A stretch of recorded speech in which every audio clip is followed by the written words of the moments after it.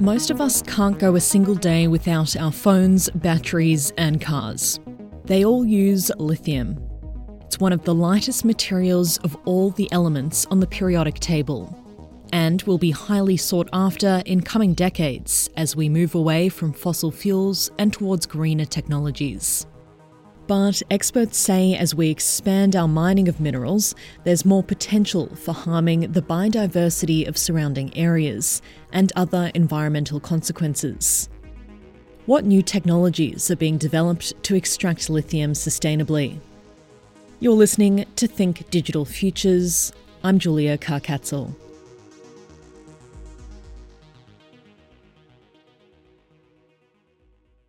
If we're going to accomplish the net zero by 2050, there's going to be an enormous growth in the consumption of a whole series of metals.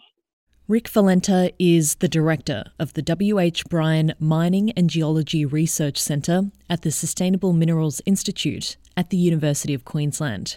He says the demand for metals will skyrocket as we begin the green energy transition, moving away from fossil fuel-powered technologies and towards renewables. The decarbonization of the world is going to be driven by a number of technologies, batteries, magnets, electric motors, wind farms and wind turbines and solar panels. And all of those things essentially require metals.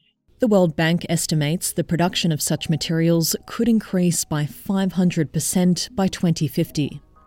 It says more than 3 billion tonnes of minerals and metals will be needed to build technology required to keep global warming below 2 degrees Celsius this century. There are currently about 2 million electric cars in the world. By 2030, that number will increase 100-fold, which means demand for lithium, the crucial metal used for car batteries, will skyrocket too. Fortunately, Australia produces a lot of it. Most of the lithium that's currently mined in Australia or obtained in Australia is coming from Western Australia. Australia is rich in lithium and already accounts for half of the world's production. So the lithium sits in minerals within the hard rock, a rock type called the pegmatite. And that rock is mined, blasted, trucked to a plant, crushed, ground, and then the lithium is ultimately, after a whole series of processes, leached out of the minerals after they've been concentrated. But this method of extraction can create a lot of pollution. The biggest impact there is likely to be the energy and emissions associated with the use of that energy to grind the rock up. So the main impact, I guess, is that all of that requires energy and also storage of tailings, and if it's an open pit, storage of waste rock. Hard rock mining is just one extraction method used. An alternative method is extracting lithium from brine, that is, from mass salt lakes in places like Bolivia. A lot of the world's lithium resources do sit in salars, in brines.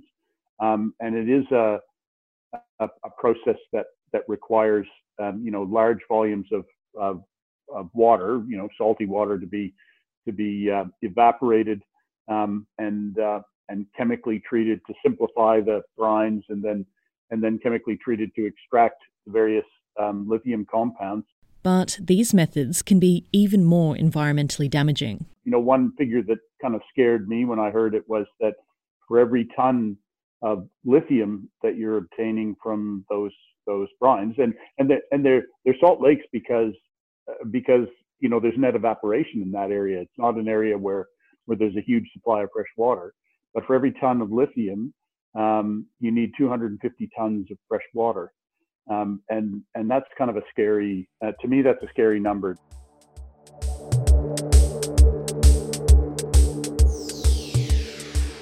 Scientists have been experimenting with more environmentally friendly methods of extraction, one of which is from water. Geothermal brine is a hot and concentrated saline solution having circulated through hot rocks of geothermal areas. They're enriched with minerals like lithium, boron, and potassium. Scientists use nanofiltration technology, acting like a kind of sieve, to selectively collect only lithium chloride. Everybody relates to lithium in a way because it's something that's used for batteries and, everything from your your advanced mobile phones, battery that's being used for charging, your new vehicles. This is Gayatri Naidu, a researcher at the Centre for Technology in Water and Wastewater at UTS. Her team is working on extracting lithium from seawater. What we did observe is that in desalination plants, I did discuss how fresh water is produced from seawater. So there is this window of where a concentrated seawater is sent back into the deep ocean. So this seawater contains lithium. And so there is this window where we can change this waste into wealth because lithium is a sought after element. This kind of lithium extraction will result in significantly smaller amounts than quantities produced from hard rock mining. But researchers can extract enough of it to make some money and offset the costs of desalination. I stress this is an alternative because the lithium that we can produce from this will not be able to give us the amount that is required for the world production of lithium demand.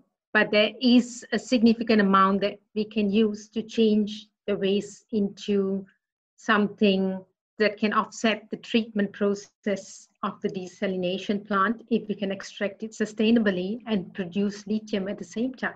The scientists have been using similar nanofiltration technology as practiced in geothermal water extraction methods. The first step is to understand how lithium appears in water. And so if you look at the periodic table of elements, each element have different chemical characteristics. Each of it has different chemical size and ionic radius. So lithium has a very unique element size because it's also the lightest material in the periodic table of elements.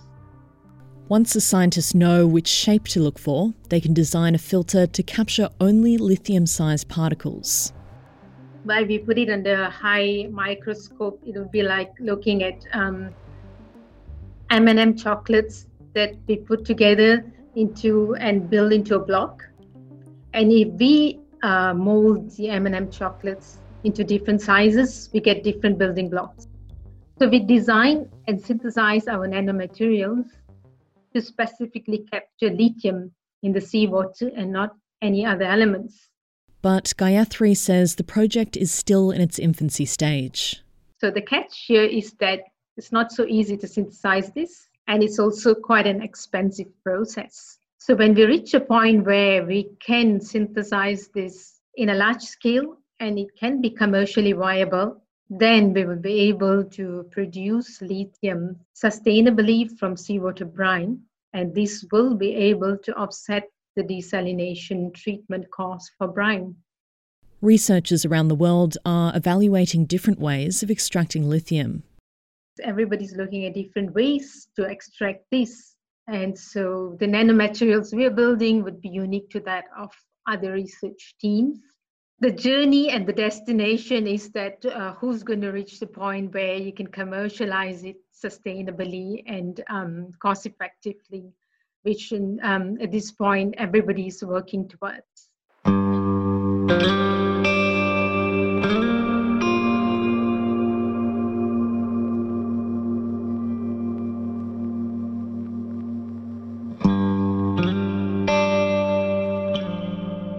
Rick says because there is so much lithium in the world, we have the luxury to choose sustainable, alternative methods of extracting it. When you look at the predictions of increased lithium consumption going out to 2050, and you say, all right, well, let's take the 2050 consumption and look at the lithium that we know about now. We have 400 years worth of lithium. So this is an element where we do have the capacity to pick and choose and say, let's not just go for the cheapest lithium. Let's go for the lithium that is the least impactful on the environment and communities surrounding the project. Hard rock mining companies are looking to lower their emissions by altering the extraction process. Almost all the major mining companies out there now are well down the track in enacting plans to become net zero as quickly as possible. Most by 2050, some by 2030. So they're really being driven by investors to be more aggressive in their approach to decarbonizing than we have as a country have been. Experts say frameworks should be established to monitor the demand and supply of minerals and their environmental impact going into the future. For example, the Paris Climate Agreement has a global framework for managing carbon, but nothing exists for minerals. There are a whole series of regulatory frameworks that are sort of in development where people are trying to create a framework that will, allow auditing of companies' performance in terms of, having a supply chain, an auditable supply chain for their metals, so that you can say, well, the copper that went into this technology, this is clean copper. This is copper that was produced without emissions or without producing contamination, and we can certify it in the following way. University of Queensland researchers have already made a start, mapping the world's potential mining areas and assessing how they overlap with biodiversity conservation sites. The researchers have found that in some places, the extraction of renewables minerals may cause more damage to nature than the climate change it averts, especially in countries where the resource sector is not strongly regulated, like Bolivia, where the world's second largest untouched lithium reserve sits. So it's great to say, we're going to be able to source all these wonderful new, all these new sources of metals that will allow us to decarbonize, but we don't want to make negative impacts on Australia's biodiversity in so doing. So I guess what we're hoping is that work will highlight that and will be a bit of a call to action. We really have to be careful and conscious of how we obtain these metals and take the measures that we need to take in order to make sure that we don't create a worse impact than we're creating now in the process of supposedly saving the world.